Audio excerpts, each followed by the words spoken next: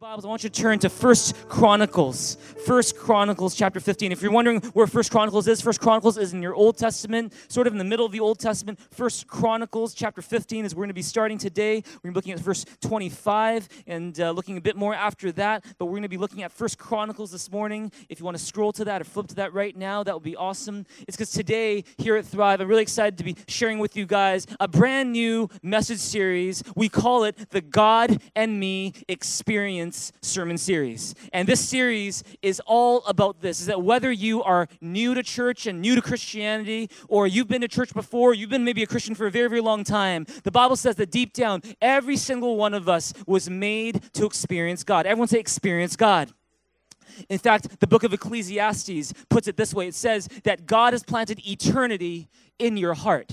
In other words, it's like there's this God-sized hole in your heart that only God can fill. And you can try to fill that hole with money, power, sex, fame, popularity, friends, status, all the things that the world offers, but you will never be able to fill that hole in your heart because it is a God-sized hole. God planted eternity in your heart. And until you experience God, until you have a relationship with Him, you will never be satisfied with life. You will never be fully at peace. You won't truly be content. You won't really know your purpose in life. It's because you were made to experience God. If you believe that, say amen. And that's why in this series called the God and Me Experience series, we're talking about how do you experience more of God? How do you get to know this God who is, maybe sometimes for some people hard to get to know, not really sure what to do. What can you and I do to experience more of God? We're talking about that in this series called the God and Me Experience. And today, the message I'm here to share with you is a really exciting message. It's a powerful message that I'm here to share with you. It's called Experiencing More of God When You Worship. Experiencing more of God when you worship. See, no one comes to church hoping to waste their time. Did you come to church this way, hoping to waste your time this morning? Did you wake up this morning off of your bed and go, I really hope I go to church and just waste my time? No one does that. No one does that. That's silly. See, the fact is this, all of us, we believe we come to church because we want to experience more of God. If you believe that, say amen. And how do you do that? When you're worshiping with others, how do you experience more of God? Let me begin with a little definition for what worship is. If you're wondering, is worship just singing? Is worship just the first few minutes of a worship service? Is worship reading my Bible? Is it going to church? What is worship? Let me give you a definition for worship this morning that you can write down. It says this: true worship is when I realize who God is and I respond to Him with faith, humility, love, courage, and obedience. See, true worship is, it begins with me recognizing who God is, and I respond to that knowledge, respond to that understanding, respond to that revelation with what? Not rebellion or pride, but I respond with humility. I respond with faith. I respond with love. I respond with courage. I respond by obeying His word. That is true worship. And it's whether it's in the church, in a service, or it's outside the four walls of a church building, that is what worship is. And today we're going to learn, what can you do in a worship service or in a small group, when you're worshiping with others, what can you do to experience more of God? We're going to learn today from a guy called David. Everyone say David. And we'll be reading from First Chronicles chapter 15 this morning. Why don't you read it with me in a big, loud voice? First Chronicles chapter 15. And I want you to help me preach in this place this morning. I want you guys to be louder than me. And so why don't you read as loudly as you can. Verses 25, starting there. Let's read in a big, loud voice. 1, 2, 3. It says, "So David and the elders of Israel and the commanders of units of 1,000 went to bring up the ark of the covenant of the Lord from the house of Obed-Edom with rejoicing." Keep on going. Because God had helped the Levites who were carrying the ark of the covenant of the Lord. 7 bulls and 7 rams were sacrificed. Now David was clothed in a robe of fine linen, as were all the Levites who were carrying the ark, and as were the singers, and Kenaniah, who was in charge of the singing of the choirs. David also wore a linen ephod. So all Israel brought up the ark of the covenant of the Lord with shouts, with the sounding of rams' horns and trumpets, and of cymbals, and the playing of lyres and harps. As the ark of the covenant of the Lord was entering the city of David, Michal, Michal, daughter of Saul, watched from a window.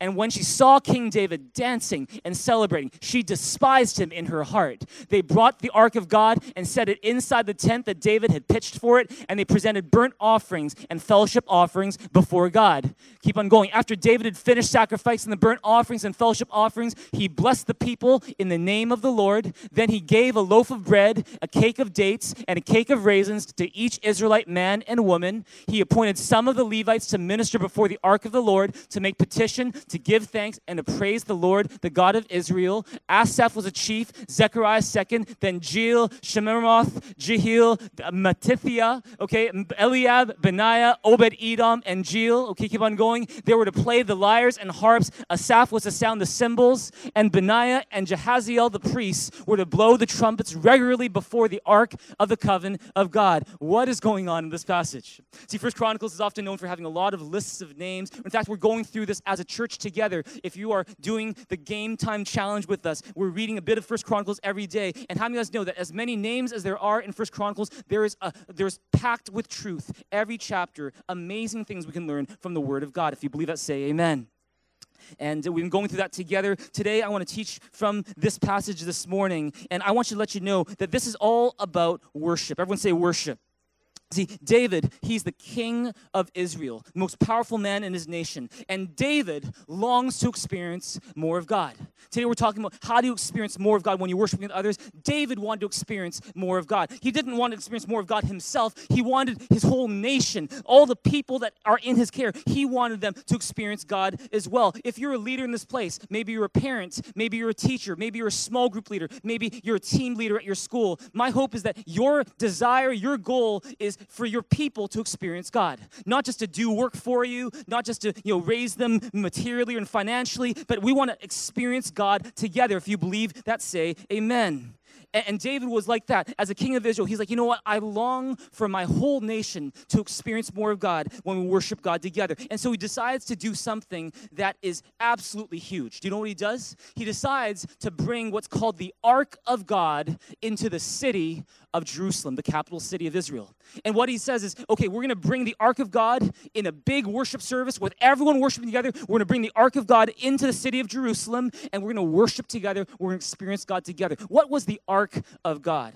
See, maybe you've heard of Noah's Ark, which was a big boat. See, the Ark of God is something different. The Ark of God wasn't a big boat. It was a box. It wasn't made out of wood. It was made out of gold. It was a gold-plated box, and it represented the presence of God. Everyone say the presence of God. What they would do is they would take the 2 stone tablets on which were written the 10 Commandments. They'd put it into this gold box called the Ark of God. They'd take a jar of manna that came from the time when the Israelites were leaving Egypt. They'd take that jar of manna. They put it into the Ark of God. They took this staff that the very first high priest called Aaron would use, and it kind of blossomed and budded, and he put that into the Ark of God. And so this Ark of God is a very, very special piece that is meant to symbolize God's presence among his people. But for a very, very long time, the people didn't worship using the Ark of God. See, what would happen before was God would say, okay, there's going to be one high priest. He's going to go to this Ark of God, which is going to be placed in the house of God in the most holy place. And once a year, this person, this high priest, is going to go. He's going to kneel between those 2 golden cherubim, those 2 golden angels, and he's going to pray and offer a sacrifice to God. And that was the way that Israel would do some of its worship. And see, God, he's represented by this ark. And so David says, you know what? We need the Ark of God in Jerusalem. At that time, there was a guy called Obed-Edom. Everyone say Obed-Edom. Don't you love that name? Do you want to name your son Obed-Edom? What a great name. See, Obed-Edom, he had the Ark of God in his home. And the Bible says that because he had the Ark of God in his home, everything in his household was blessed. I'm not sure exactly how he was blessed. I'm not sure if, maybe Obed-Edom, he was a bit out of shape. But then all of a sudden, the day that the Ark of God went into his house, he woke up this next morning. He's like, oh my goodness, I've got 6-packs right here, right now. I'm just ripped right now. What's going on? Maybe his wife wasn't a very good cook. But then when the Ark of God came into his house, all of a sudden, he gets up next morning and the wife's cooking cooked a 5-star meal with filet mignon and prime rib, and she's like, I don't know what happened. I'm just becoming an amazing cook. And maybe the kids came in, and Obed-Edom watches his kids come in, and before they were flunking school, and they're like, hey, Dad, guess what? We completely aced our test. We didn't even study for it. And, I got 2 letters to say that we're both going to Harvard. We didn't even apply there, and we're going. And what is going on is that there was the blessing of God on Obed-Edom's house. I don't know if exactly that was the way that they were blessed, but they were blessed. They experienced the peace of God, the joy of God, the blessing of God in their lives. Because how many of you guys know, with God's presence comes God's blessing? Amen. That in the presence of God, there is blessing that you can't find anywhere else. There is a peace you can't find anywhere else other than the presence of God. A joy you can't find anywhere else other than the presence of God. A hope that you can't find anywhere else other than the presence of God. And that is what David longed for. And so he says, you know what, we're going to bring the ark of God into the city of Jerusalem. We're going to do it just as the Bible says. We're going to carry it on poles. We're going to get the Levites, one of the tribes of Israel, to carry it into Jerusalem. And as they do it, we are going to worship. We are going to sing, we're going to shout, we're going to dance, we're going to pray, we're going to offer sacrifices, and that's exactly what they do. He leads all of Israel in this huge worship service where everyone from the greatest to the least in the country, they all worship God together. And what ends up happening is they offer sacrifices, they give their best to God, and as a result, many people experience God in a powerful way that day. And the reason why we're looking at this morning is because when you look at this passage, there are 3 things that David did as he was worshiping with other people that enabled him to experience God, that enabled others around him to experience God. And if you want to experience more of God when you're in church, or when you're worshiping in a small group, or when you're praying with your family at home, when you maybe have a prayer group at work and you're doing that, if you want to experience more of God in that setting as you're worshiping with others, these are 3 things that you need to do as well if you want to experience more of God as well. I want you to take some good notes this morning as we get into it. The first thing you want to do if you want to experience more of God as you worship with others, number 1, understand your identity in Christ. I want you to write that down. Understand your identity in Christ. Let me say something and see if you agree with it. Would you say that sometimes the clothes that we wear say something about how we see ourselves? Would you say that? I think so. Sometimes I think the clothes that we wear say something about ourselves. Say something about what we think about ourselves, what we see in ourselves. For example, if you came into church this morning with a One Direction t-shirt, all right, that says something about yourself. It says that you are a One Direction fan. It probably says that you don't have very good taste in music. I'm kidding. I'm totally kidding. Like, nothing against One Direction. They're great. Maybe if you came in here with a Vancouver Canucks jersey, it tells you something about yourself. It says that you are a hockey fan. It says that you like the Vancouver Canucks, that even though they're the 27th best team in the NHL right now, they are still your team. That says something about your identity. If you came in here this morning wearing a New England Patriots jersey, a Tom Brady number 12 jersey, and that says something about yourself as well. It says that you're probably going to watch a Super Bowl today. It says that you're probably cheering for the New England Patriots and hoping that they create a dynasty when they win the Super Bowl today. And it says something about you. The clothes you wear say something about how you see yourself. If you believe that, say amen. And in the same way, when you look at what David wore on that day when he's worshiping with others, what was he doing? What was he wearing? It says something about how he saw himself. And when you understand the clothes that David was wearing, it speaks to not just 3 aspects of David's identity, it actually speaks to 3 aspects of your identity and the way that God sees you in Jesus Christ. And if you will understand these 3 parts to your identity, you will be able to experience more of God as you worship him with others. What does the clothes of David say about our identity? Let's look at it right now. Look at 1 Chronicles 15:27 with me. Read in the big loud voice. 1, 2, 3, it says, "Now David was clothed in a robe of fine linen, as were all the Levites who were carrying the ark, and as were the singers and the Kenaniah who was in charge of the singing of the choirs." If you have, just go back to that. Go back to that. If you have that in front of you, I want you to underline the words, a robe of fine linen. A robe of fine linen. Everyone say fine linen. Anyone wearing fine linen today? Do you know if you're wearing fine linen? I'm not really sure if I'm wearing fine linen. I don't think I am. But here's the thing. Fine linen, what's so special about fine linen? See, here's the thing. When you read the Bible, when you study the scriptures, you're going to find that fine linen symbolizes 3 things that we're going to be talking about today. Number 1, fine linen symbolizes righteousness. Everyone say righteousness. What is righteousness? Righteousness means that when you stand before the throne of God, God looks at you and says, you are acceptable in my sight.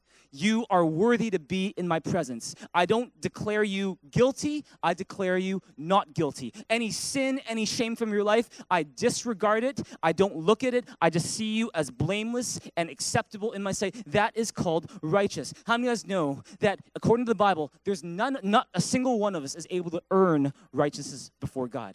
We might think we're pretty good. We might think we're nice people. But the fact is this, is that none of us, no matter how hard we try, no matter how good we think we are, no matter how good we try to be, none of us can reach God and earn righteousness on our own. But because God loved us, because he didn't want to be apart from us, he said, I'm going to send my son, Jesus Christ, to die on the cross for your sins. And the righteousness that Jesus has, I'm going to give that to you. And he's going to take on your sin. He's going to trade his righteousness for your unrighteousness so that you can be righteous in my sight. So that by having Jesus in your life, you can be declared not guilty, forgiven, blameless, acceptable in my sight so that you can be a child of God. If you believe that, say amen. That's what Jesus has done for us. And if you read Revelation 19:8 with me, what does it say? It says, Revelation 9:8 says, and to her was granted that she should be arrayed in fine linen, clean and white. For the fine linen is the righteousness of saints. What is it saying? This is the King James Version. I don't know if many people read King James anymore, but the King James Version, it's saying this, is that this is a picture of Jesus Christ and his bride, the church. And he's saying that this bride, she is wearing fine linen, which represents righteousness. It represents that when God looks at the church, when God looks at you and me, when we have Christ in our lives, he doesn't see our sin anymore. He sees us as righteous. Come on, give God a big, big hand here in this place. Where would we be without the righteousness of God? You and I so badly need righteousness. Come on, give God a big hand, a big shout in this place right now. It's the righteousness of God. Tell the person, give him a high five and say, I need righteousness. Amen. And when David, when he wore a robe of fine linen, which represents righteousness, what he was saying about himself and his identity was this. He was saying, I know I've made mistakes. I know I've messed up. I know I lied. I know I've cheated. But I also know that because of God's undeserved mercy and grace on my life, I am loved. I am accepted. I am forgiven. I am blameless. And I am righteous in the sight of God. And guess what? The same thing you can say about yourself when you have Jesus in your life. Amen. Not because of anything good that you or I have done, but all because of his mercy and grace. And that's why in Christ, when you put your faith in him, your identity is that you are a child of God who's treasured, righteous, and acceptable in God's sight. No matter what you think of yourself, no matter what kind of lies the enemy tries to make you believe, you're a loser, you're worthless, you don't mean anything, you've got no purpose, you're a failure. In God's eyes, in Christ, you are a child of God who's treasured, righteous, and acceptable in his sight. If you believe that, give God a big, big hand here in this place right now. That is who you are. That is who you are. Turn to your neighbor and say, that's who I am. Look at John 1:12-13 with me right now. 1, 2, 3, it says, yet to all who received him, to those who believe in his name, he gave the right to become children of God. Keep going. It says, children born not of natural descent, nor of human decision or husband's will, but born of God. In Christ, you are a treasured, beloved, righteous child of God. And if you are a child of God in that way, that means you have a heavenly Father who's watching out for you. That means you have a heavenly Father who loves you unconditionally. That means that if you're going through an uncertain, tough time right now, and there's something in your future that is not solved yet, and you're worried and you're stressed, the fact is this, because you are a child of God, because you have a heavenly Father who loves you and is committed to taking care of you, guess what? You don't have to worry. You don't have to worry. You don't have to be stressed out. You don't have to panic all the time. You don't have to feel like it all depends on you and live as if it all depends on you. Because the fact is this, when you are a child of God, you know God is taking care of me. I'm not the parent here. I'm the child here. And my parent, my heavenly Father, he's going to take care of me. And therefore, because I know he's in control, I have peace. Amen. Amen. With the peace of God, you can go into God, in the presence of God, and say, God, thank you that you are in control, and I don't have to worry. Tell him, give him a high five and say, you don't have to worry. Amen. That's the first part of your identity, is that you are a child of God in Jesus Christ. Second, you know what the robe of fine linen that David wore represents? It represents one more thing. It represents royalty. The first is it represents that you're a child of God. It represents righteousness. The second is it represents royalty. The fact is, David was a king. And you're going to find that throughout Scripture, people of royal status would wear fine linen. Look at Genesis 41:42 with me right now, and read it in a loud voice with me. 1, 2, 3, it says, "Then Pharaoh took his signet ring from his finger, and he put it on Joseph's finger. He dressed him in robes of fine linen and put a gold chain around his neck." Are you guys with me this morning? Are you guys awake this morning? Yeah? Okay. Can you read with me loud and clear so I can hear you as well? Say it with me. 1, 2, 3. It says, "Then Pharaoh took his signet ring from his finger and put it on Joseph's finger. He dressed him in robes of fine linen and put a gold chain around his neck." See what's going on. There's a guy called Joseph. Everyone say Joseph. Joseph, he's one of the most famous characters in the Old Testament. Joseph, he's in prison for many, many years. He's in the country of Egypt. One day, the Pharaoh, king of Egypt, he is going through a crisis. He asks Joseph to come and help him. He's plucked out of jail. God plucks him out of jail, gives Joseph tremendous supernatural wisdom to help Pharaoh overcome this national food crisis that they're about to go through. And because Pharaoh is so pleased with Joseph, he decides to promote him to royal status. And what does he do? He gives him a ring, which is his own signature ring, where he stamps his authority. He gives that to Joseph. He puts a gold chain around his neck, but he does one more thing. What does he do? He gives him a robe of fine linen. And what does it represent? It represents that you've been promoted to royal status. What does it represent? It represents that here I'm the king, and I'm going to share my authority with you. You are now a partner with me in my kingdom. You have authority just like I have authority. You have royal status. And why do I mention that? It's because in the same way, when you place your faith in Jesus Christ, you're not just a child of God. You're also a member of his royal family. Amen.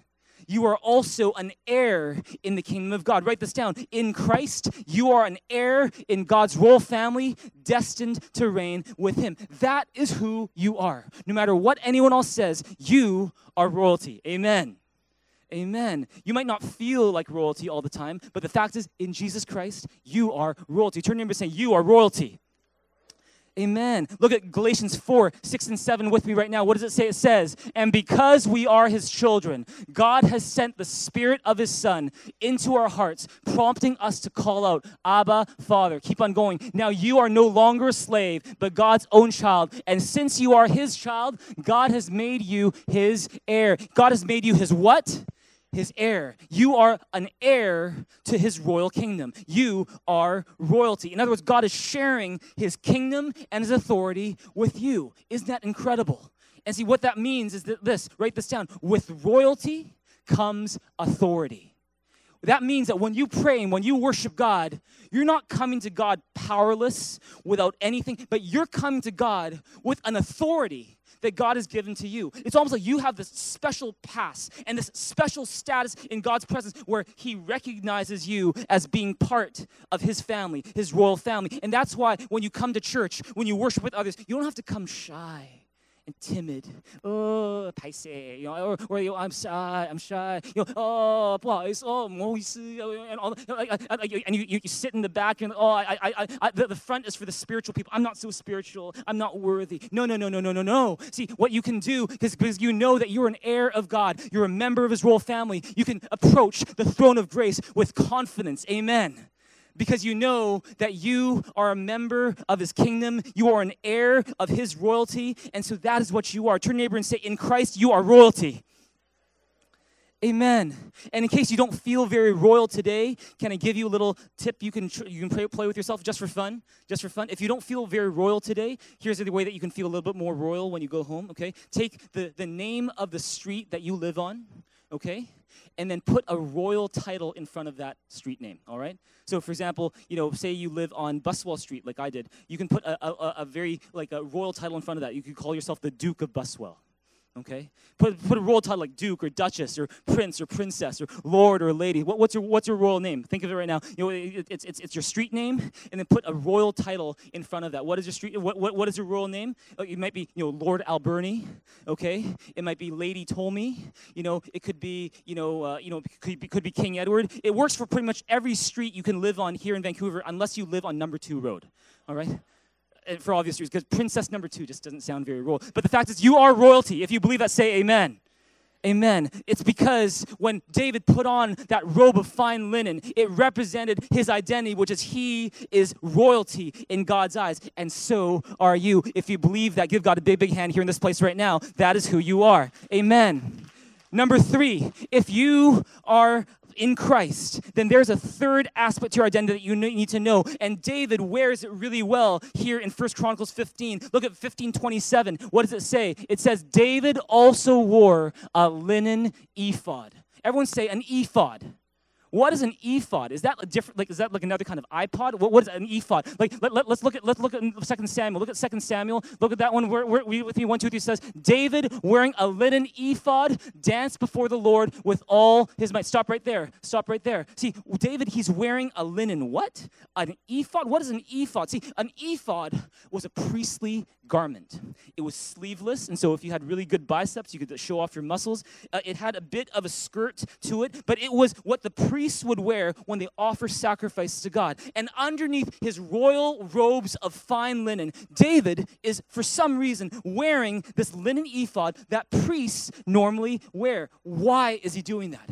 It's because he's saying something about his identity. He's saying that in his own way, he's not just a king, but he's also a priest in the kingdom of God. That is what he's saying. And here's the thing, is that when David wears this priestly garment called an ephod, it speaks to two things. The first one is it's speaking to the day, one day, pointing forward into the New Testament, centuries later, when Jesus Christ would be both our king and our priest.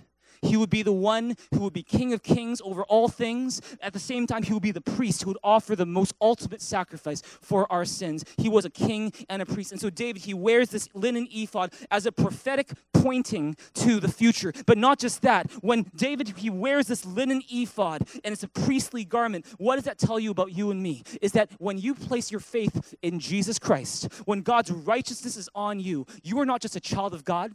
You're not just a royal heir in his kingdom, but you are one more thing, and that is this. Write this down. In Jesus Christ, you are a priest chosen to represent him in this world. If you believe that, say amen.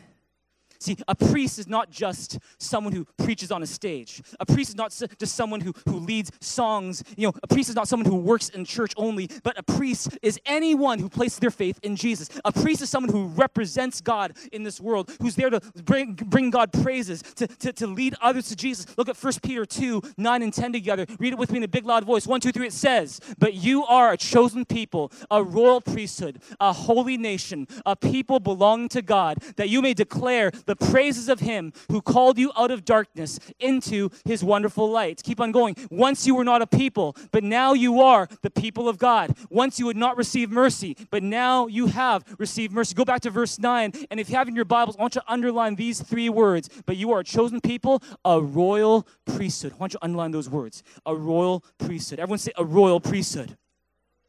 That is who you are. That is the third part of your identity when you place your trust in Jesus Christ. And so I want you to notice something.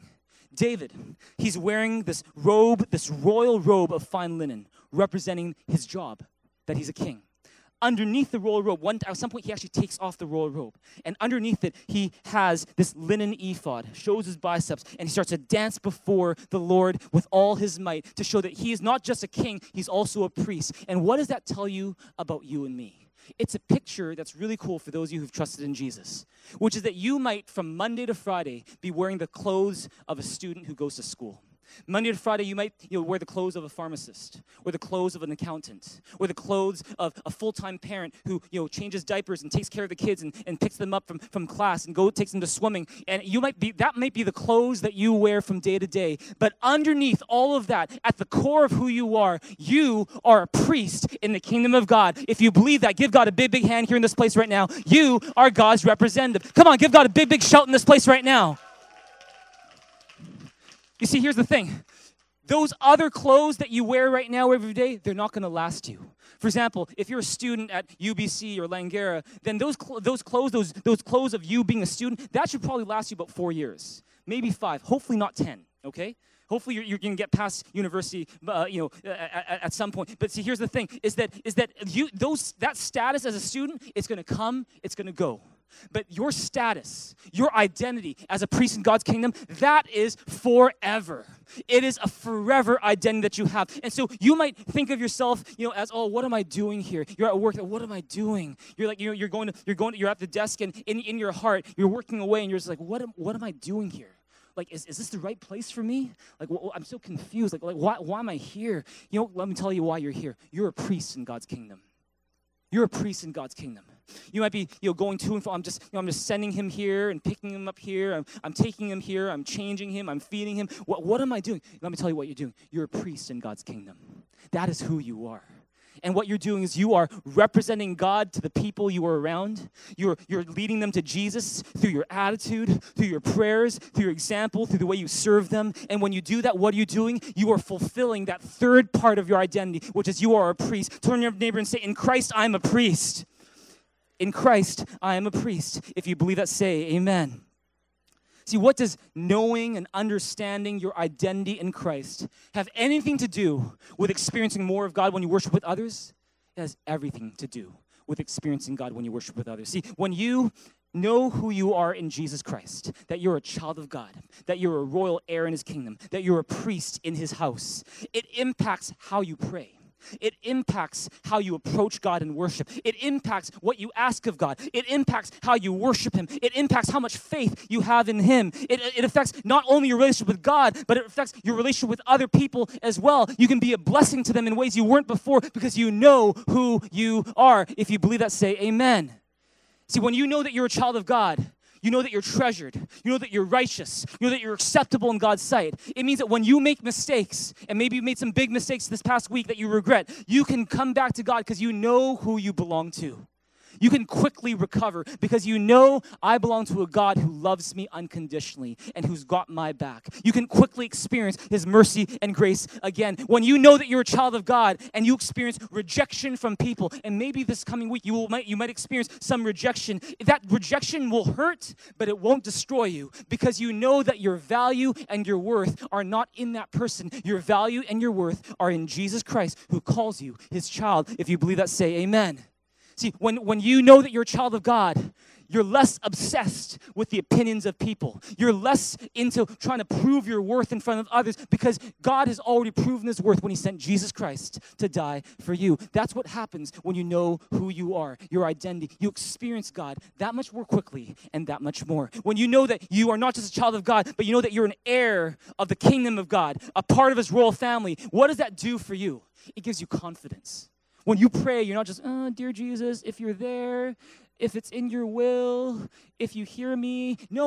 You can come to God with confidence, knowing that because you are royalty in his eyes, he hears every word that you speak. You can face any challenge that you are going through right now, knowing that because I'm a member of God's royal family, God has made all the resources of heaven available to me so that I can do all things through Christ who strengthens me. Nothing needs to be too difficult for me. If you believe that, say amen. When you know that you are an heir of God's kingdom, you can experience God's power working in your weakness. When you know that you're not just an heir of God's kingdom, but you know you're also a priest in God's kingdom, you'll find that you're quicker to pray for people than otherwise would be. If your child is sick, instead of panicking being your first instinct will be, I'm going to pray for my child because I'm not going to wait for my pastor to pray for him. I'm going to pray for him because I'm a priest as well. I'm going to lay my hands upon her. I'm going to say, in Jesus' name, sickness go away. In Jesus' name, by the authority that I've been given as a priest in God's kingdom, I say, sickness, go away. I rebuke the sickness, and in Jesus' name, I ask for healing right now. Amen. Amen.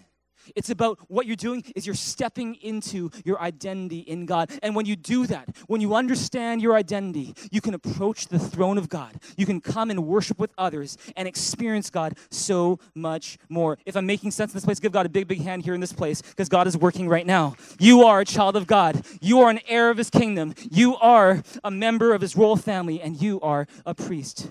Should I share this one? Okay, I'll share this one.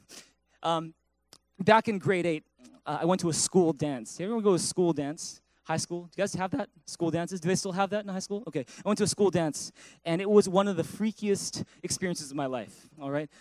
So awkward. In grade 8, you're just kind of very awkward about everything. And in grade 8, I was very nervous. I remember I wore a red shirt and a purple tie. I remember just in case a girl wanted to dance with me, I asked my sister if she could practice slow dancing with me. Okay, and it wasn't a waltz. It was one of those very robotic high school slow dances. Where you're just kind of like this. And that's what we did. And then I went to this dance in the school gym, and I thought the tie will make me stand out. It's kind of my special accessory. But the moment I got into the gym, there was this group of much bigger guys in grade 12 that I was scared of, and they were like, "Take the tie off, no ties." I'm like, "Oh." Oh, and I took the tie off, and I went in looking, like just not feeling very confident. And I remember it was one of the most awkward nights of my adolescence, where I just didn't know what I was doing. And I remember I had one dance with one girl, and it was a very robotic, slow dance thing. I don't even know her name. It was just this way.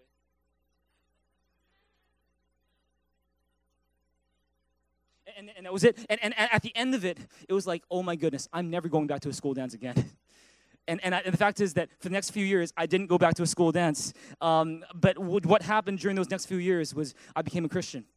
I started to grow my relationship with God. I remember there was a mentor of mine in my life who really encouraged me to get to understand my identity in Christ. And I started to study the scriptures, study the Bible, and see that, I'm a child of God who's loved unconditionally. I'm an heir of God's kingdom. I'm a priest in his house. And when I started to do that, something happened with my confidence level. And, I remember I was in grade 12, and there was another school dance. And, I kind of had to be there. I was the president of the student council at the time, and so it's kind of expected I go. And I remember going, oh my goodness, I don't want to go to another school dance. But I went into the gym, and I thought to myself, all of a sudden I had these flashbacks to all those awkward moments I had back in grade 8. I thought to myself, oh my goodness, this is so awkward. And I went back out of the gym. I started praying in the hallway. I said, God, would you please help me? Please help me with this right now. And during that time, what I sensed? I sensed the Holy Spirit say, JB, remember who you are. Remember who you are. And I started thinking back to all the things I learned about my identity. I'm a child of God. I'm an heir of God's kingdom. I'm a priest in his house. I thought, what? If that is where I am, if that's who I am, and my worth is in God, then why am I so concerned about how other people see me? I'm going to go into this dance. I'm just going to be the best blessing that I can be. And so what ended up happening? I went to this school dance. It was with one of our sister schools. And at that time, I didn't know how to dance. My friends around me, they didn't know how to dance. But I thought, we're just going to make the best of this, all right? I'm not going to be too concerned about how other people see me. So I'm just started to dance, all right? Started to dance, started to dance, started to dance, started to dance, started to dance, started to dance, and then just started to dance and dance and dance and just tried to just not think too much about how they see me, but I'm just going to try to make this a time where I'm just celebrating who I am in Jesus. I'm going to celebrate his love in my life. I'm going to celebrate the hope that is in him. Regardless of what music is playing, I'm just going to dance. And as I was doing that, my friends, they didn't know how to dance too, but they started saying, hey, how do you do that? Let me do that too. And we started to dance that way. And when the slow dances came on, instead of doing any kind of weird robotic thing, I went to the bench. I'd be sitting here, and I'd see other people who didn't have people to slow dance with. I'd just start talking to them, just try to be a blessing to them, start loving on them. And what ended up happening? Had an amazing time. At the end of that dance, they did this thing where they said, ladies and gentlemen, we want to award a Best Dancer award, and we want to give it to, and I got the award for Best Dancer. Isn't that incredible? And when I went home, the incredible thing for me was not the Best Dancer award. The incredible thing for me was that I learned something about the power of knowing your identity. Is that you might be going through an uncertain time, a scary time, an awkward time, but when you know who you are, you don't have to be so obsessed with how other people see you. When you know who you are, you can just be confident, you can enjoy life, you can just go in and do your best and trust that God is with you, and you're going to experience God as you do. If you believe that, give God a big, big hand here in this place right now. That's what happens when you know who you are. Tell the person, give him a high five. That is who you are. Amen. Could it be today the reason why you lack confidence, the reason why you're so depressed these days, the reason why you're so frustrated in life, could it be it's because you've forgotten who you are in Christ? Could it be?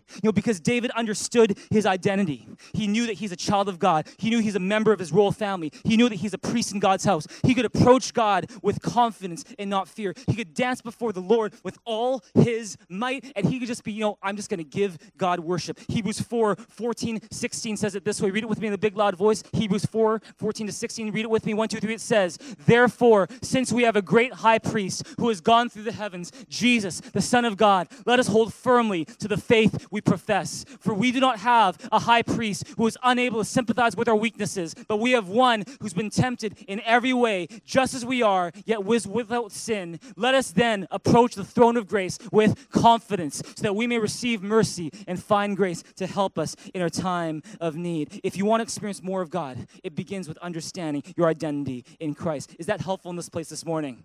Are you guys learning something this morning?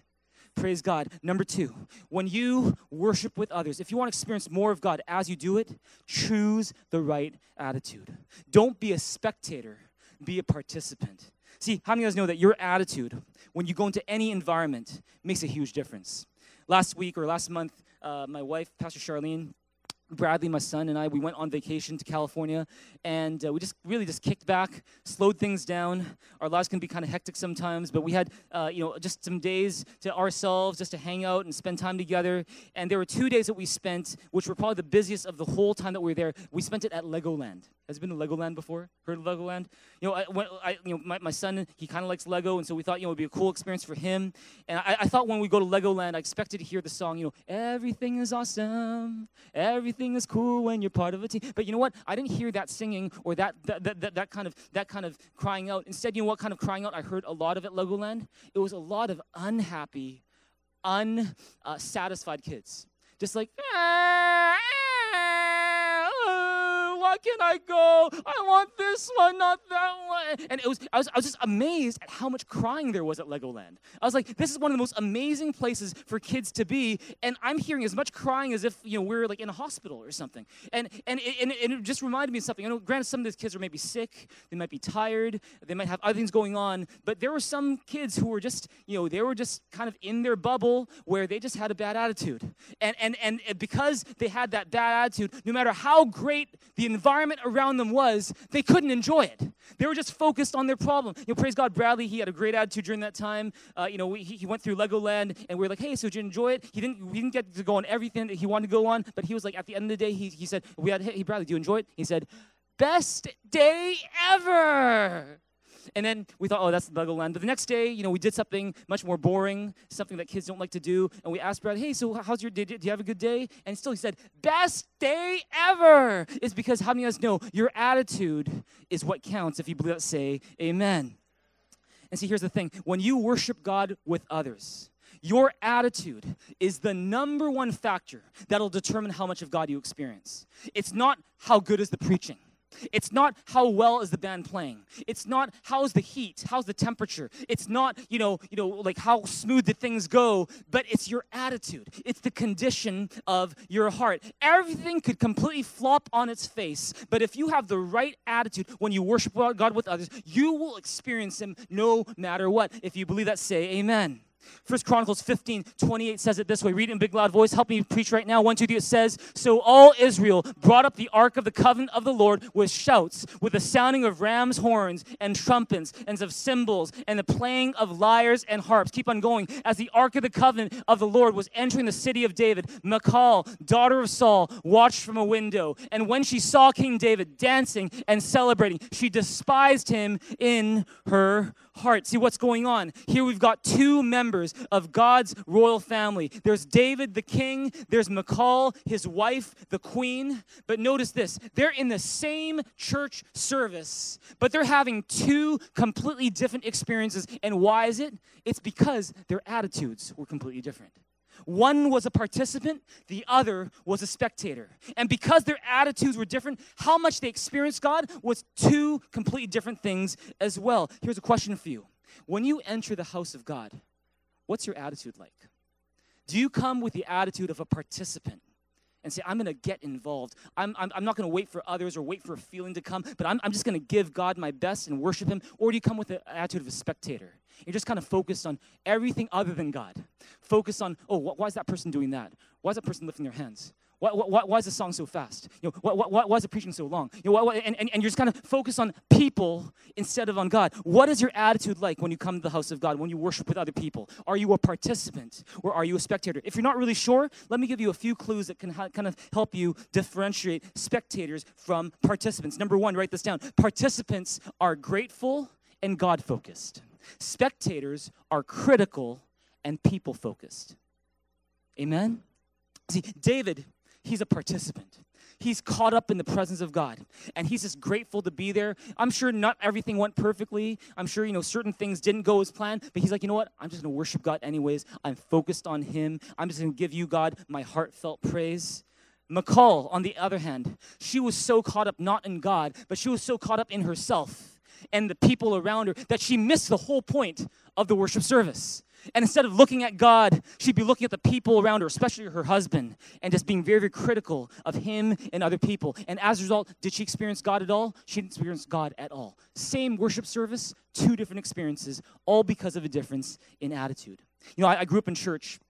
And the way I say it, and you've heard me say this maybe, is, my dad, he was the choir conductor. My mom was a choir pianist.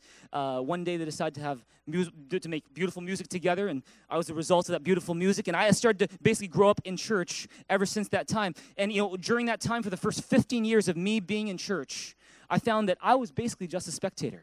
This was my parents' faith. I'm like, why do we have to go? I hated singing. I didn't like church. I'd be sitting in the back with my arms crossed this way, not singing at all. It's because for so many years, I just was a spectator. My attitude was bad. Did I experience much of God? Not at all. But see, when I opened up my heart to Jesus Christ, started to grow my relationship with God, I realized that my attitude makes a difference. And I started to find that, wow, if I do just these little things that help me to participate, if I'll just take some notes during the sermon, if I'll come on time, if I'll maybe sit a little bit closer to the front, if I will, clap when everyone's clapping, when the worship leader says shout to God and I shout to God, somehow by participating, I experience God so much more. How about you? Are you a spectator or are you a participant? Spectators, they love to focus on the people. And they have very human explanations for everything that happens. Oh, the service was too long. The song's too fast. The people too friendly. The ushers, they're too cute. And they're just kind of very focused on the people. All the people. It's always focused on the people. And participants, they're kind of like, I don't want to join in what God is doing here. God, what are you doing? I want to be focused on you. If you believe that, say amen. Amen. Clue number 2. Participants are about service. Spectators are about serve us. Participants are about service. Spectators are about serve us. Participants are givers. Spectators are all about what's in it for me.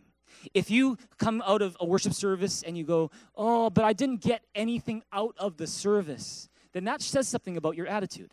It's the attitude of a spectator. Oh, I didn't get anything out of it today. What is that? Getting something out of it? That's the attitude of a consumer, of a spectator. If you want to experience more of God, it's about being a participant and saying, God, I'm going to give to you first. Look at 1 Chronicles 16:1. What does it say? Read it with a loud voice. 1, 2, 3. It says, they brought the ark of God and set it inside the tent that David had pitched for it, and they presented burnt offerings and fellowship offerings before God. What's going on is that this worship service is all about serving God, offering to God. God saying, God, here's my best. This is what I have to give you. David, he's coming into the house of God, and he doesn't come just to receive. Even more, he's there to give. And so he claps, he shouts, he sings, he gives his best offering, because his attitude is, I'm here to give to you, God. I'm here to worship you. You've given me so much. I'm giving back to you because you are worthy of my praise. I know I'm a child of God. I'm a priest in your kingdom. I'm a royal member of your family, and so I'm going to worship you right now. That was his attitude. It was the attitude of a participant. And see, here's the thing. Participants, they have a really cool secret that they know that spectators have no idea about. Do you know what the secret is? Can I tell you what the secret is? See, participants know this, but spectators don't. See, participants know that you can never outgive God. Amen. is that when you come with the attitude, God, I'm going to give my best. I'm going to give my best offering. I'm going to give my best praise. I don't care what my neighbor is doing. I don't care if other people aren't doing, but I'm going to do it. I'm going to worship you. I'm going to shout. I'm going to give praise. I'm going to take good notes. I'm going to respond. When I do that, you're going to find this, is that you can never outgive God. Is that you can give God your very best, and God will outdo your very best. He will give you joy when you give him praise. He will give you peace when you give him worship. When you give him your best tithe and your best offering, he will make sure you don't lack a thing, because you can never outgive God. If you believe it, give God a big, big hand here in this place. That's what happens when you come with the attitude of a participant, is that you can never outgive God. If you believe that, say amen. But when you come as a spectator, and you're just about, oh, what's in it for me? Oh, serve me, help me, make me laugh, make me cry, entertain me. When you come with that, when you give little or nothing at all, you know what happens? You give God little or no room at all to work in your life. You give God little or no room at all to let you experience him more. So when you come together with your brothers and sisters, your friends here at church, can I tell you something? Don't be a spectator, be a participant. Amen. Sing from your heart. Pray from your heart. Lift your hands to God. Shout to God. In fact, everyone shout to God right now. Come on. Praise God. You shout to God. Take good notes in the service. Do what you can to digest what the preaching of God's word. Take pictures if you need. Greet those who are not familiar to you. Welcome those who are new. And this is an important one too. Give your faithful tithes and your generous offerings. Amen. Amen. Amen. Let's look at Malachi chapter 3, 8 to 12 right now. Read it with me in a big loud voice. 1, 2, 3, it says, will a man rob God? Yet you rob me. But you ask, how do we rob you? In tithes and offerings.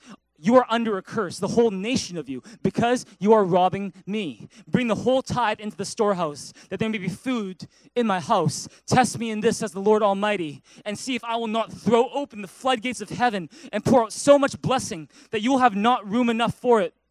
I will prevent pests from devouring your crops, and the vines in your fields will not cast their fruit, says the Lord Almighty. Then all the nations will call you blessed, for yours will be a delightful land, says the Lord Almighty. See what is going on here?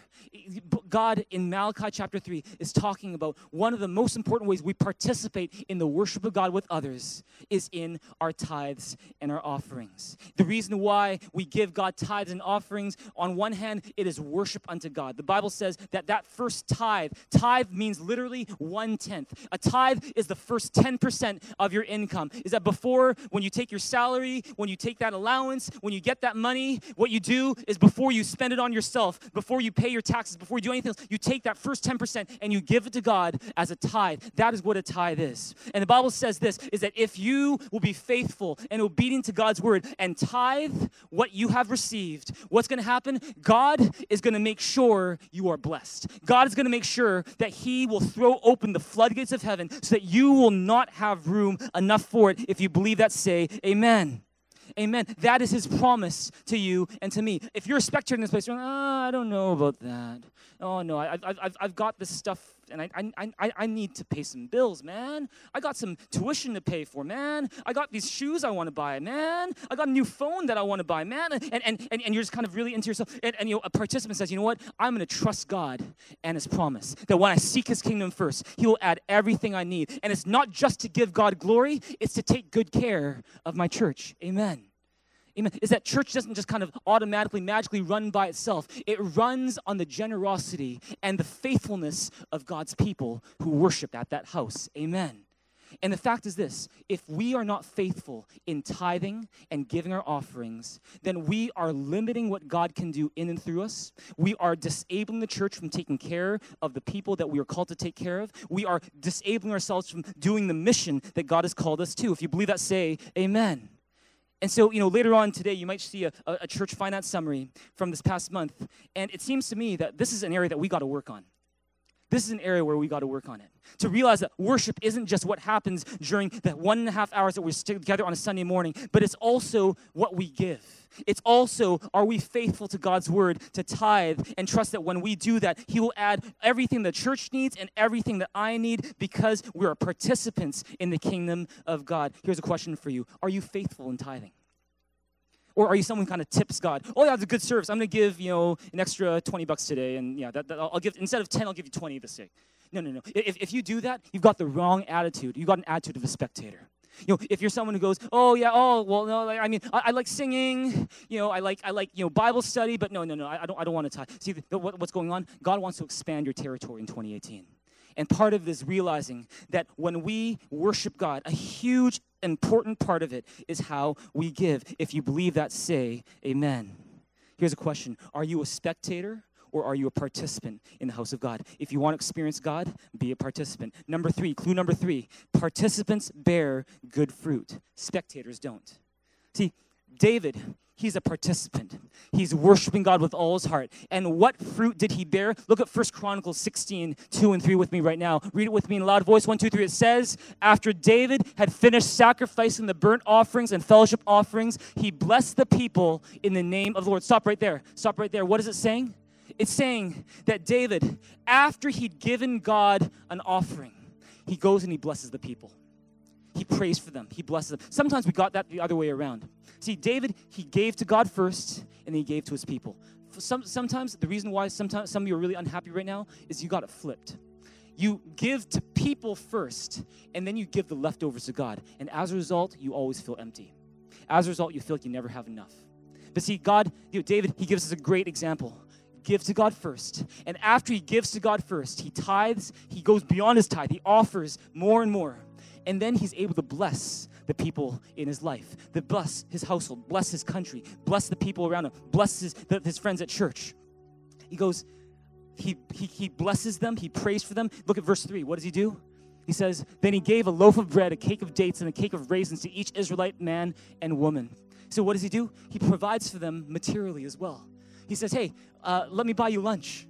That's basically what he's saying. I was reading this morning. A loaf of bread, a cake of dates, a cake of raisins. I don't know if you know this, but Pastor Charlene and me and Bradley, you know what we eat for breakfast every day? We eat dates, raisins, and oatmeal.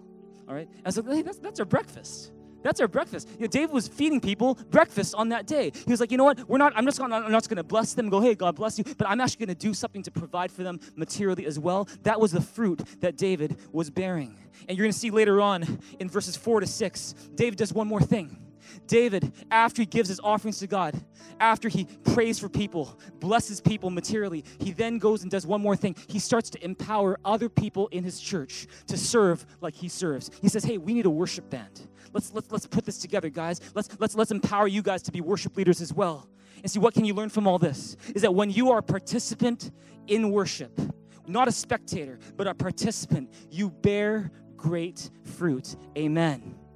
You become a blessing to others. Write this down. True worshipers love people as an outflow of their love for God. It's not the first thing they do. It's actually the second thing that they do. They love God first, and then they love people second. But you're going to find this. People who love God first and love people second tend to love people better than people who love people first and love God second. Does that make sense? Amen? Let me say that again. People who love God first and love people second tend to love people better than people who love God people first and God second. Amen? Amen. Amen. If you love God first and people second, you will be a better lover of people than people who have that flipped. Amen. True worshipers love people as an outflow of their love for God. And on the other hand, when you have the attitude of a spectator, not a participant, but a spectator, what happens? You don't bear any fruit at all. In fact, if you read in 2 Samuel about what Michal did, how she complained and criticized David about, oh, why did you do that? Why did she was just a spectator and a critic in her church? You know what ended up happening? The Bible says that after that time, Michal never bore any children. And that's not to say that if you are trying to get pregnant right now that's not happening, that something's wrong with your worship. That's not the lesson. But the lesson is this, is that when you're a spectator in worship, you don't bear any fruit. You don't bear any good fruit. You don't reproduce into other people. And that's why God wants you to be a participant and not a spectator, because he made you to be someone who is not just going to impact you, but to impact generations after you. If you believe that, say amen. He made you to be a blessing to generation after generation. Number 3, we're going to close. Today we've been learning about our identity and our attitude. There's one last thing you want to do if you want to experience more of God in worship. See worship not as an event, but as a lifestyle. See worship not as a big event that you go to once a week, but as a lifestyle that you do every day. 1 Chronicles 16, 4 to 6 says it this way. Read it with me right now. It says, he appointed some of the Levites to minister before the ark of the Lord, to make petition, to give thanks, to praise the Lord, the God of Israel. And he starts to name all the different people. Do we have that? We start to name all the different people who are leaders that he has appointed to be worship leaders. And it says in verse 6, can we go to 1 Chronicles chapter 16? Okay, go to verse 6. It says, he lists all these different people, and then he says, and Benaiah and Jehaziel the priests were to blow the trumpets regularly before the ark of the covenant of God. If you have your Bibles in front of you, go to verse 6, and I want you to underline that one word, regularly. Everyone say regularly. Say it again, regularly. See, what's going on? David's saying, all right, we had an amazing worship service, guys. That was awesome. The ark of God is in Jerusalem. The presence of God has filled this place. We've enjoyed the presence of God. We are blessed. We've experienced God. But he says, I'm not going to stop there. I'm going to keep on worshiping God tomorrow. I'm going to worship God regularly. And not just me, but I'm going to prepare and create a system where my whole entire nation can worship God regularly. It's because David understood that real worship is not an event or an activity. Real worship is a lifestyle. Amen. It's not just the first couple songs that you sing before a service. It's not just one church event, but it is every day, all day, what we do to worship Jesus. That is real worship. How about you?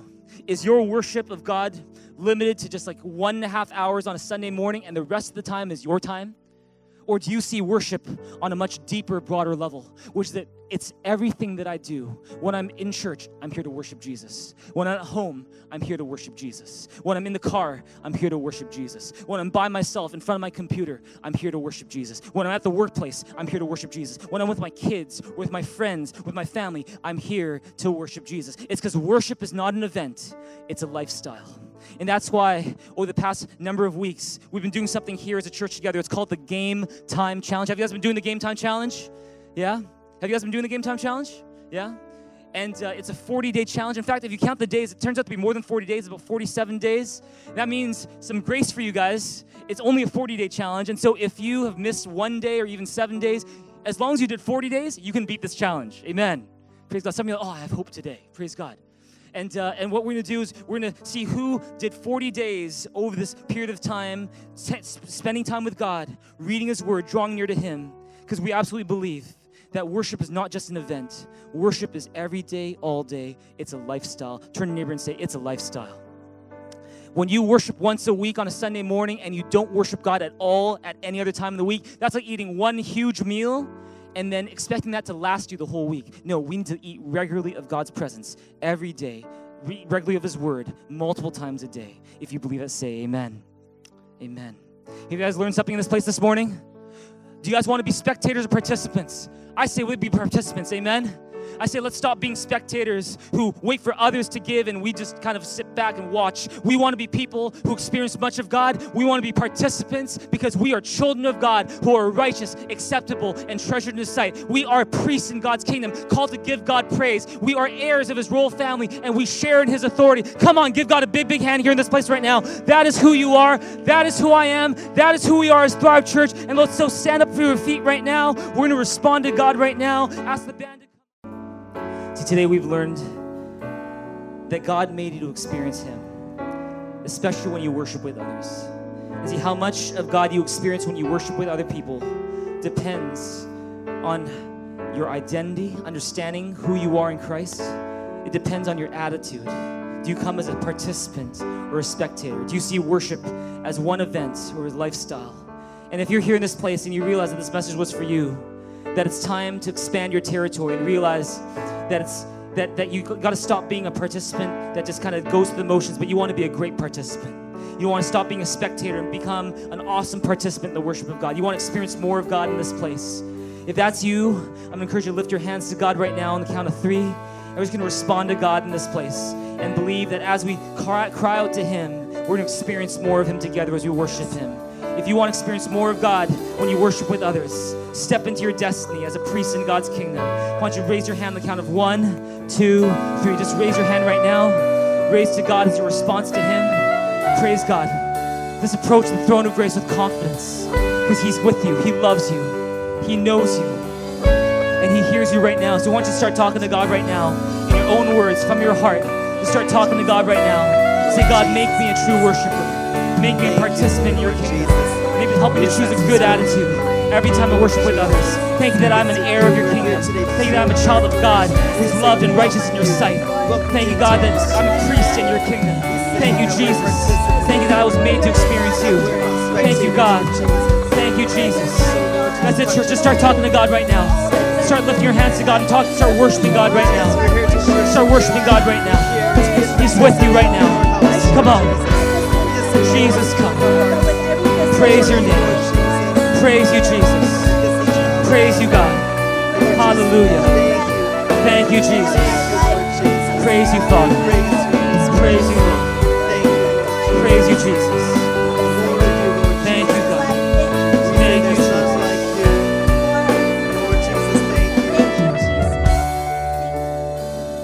If you want to experience more of God as we worship together, whenever we worship together, I want you to pray this prayer with me right now. Heavenly Father, thank you that because of Jesus Christ, I'm a child of God. I'm an heir of your royal family.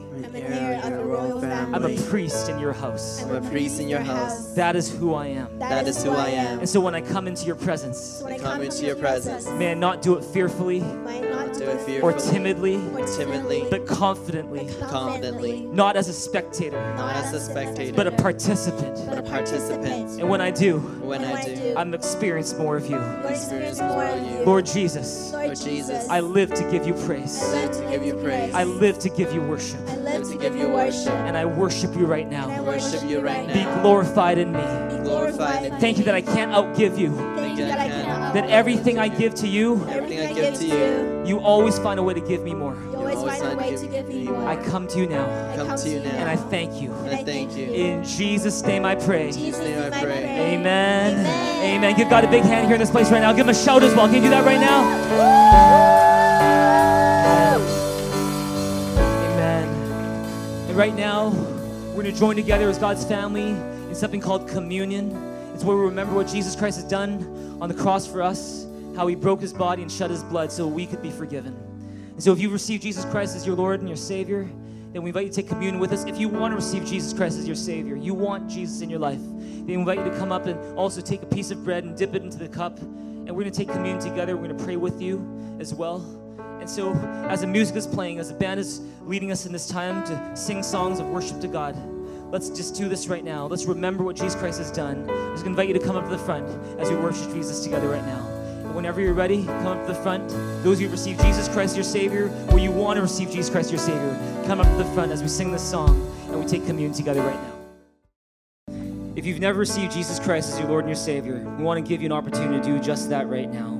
To pray and receive Jesus Christ as your Savior is the most awesome prayer you could pray. It's the most precious prayer you could ever pray.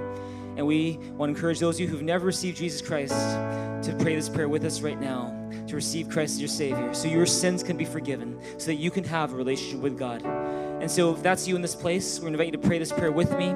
Those of you who have received Christ into your life, why don't you pray this prayer in support of those who are praying for the first time right now, and say, Lord Jesus, thank you for your amazing love for me. How you died on the cross to pay for my sins. How you rose again. And that you're alive today. And you did all of that so that I could know you. So that I could have a relationship with you. So that I could worship you. And so I do that right now. I open up my heart and say, Jesus, come into my life and be my Savior. Thank you that because of you, I'm a child of God. I'm an heir in God's royal family. I'm a priest in God's kingdom. Thank you. And that because of you, I know the best is yet to come. In Jesus' name I pray. Amen. I know you've got something in your hand, so just give God a big, big shout in this place right now. Let's give God praise for all those who received Jesus today. If you did, congratulations. We've got a gift that we want to give you at the foyer later on today. But let's take this in remembrance of what Christ has done for us. Let's do it with a thankful heart right now.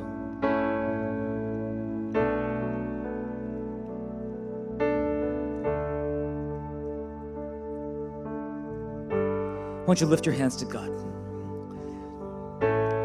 Heavenly Father, we want to thank you so much that the reason why we can come to your presence is all because of your Son, Jesus, through whom we are now children of God, through whom we are now ministers and priests in your house, through whom we are now royal members of your family.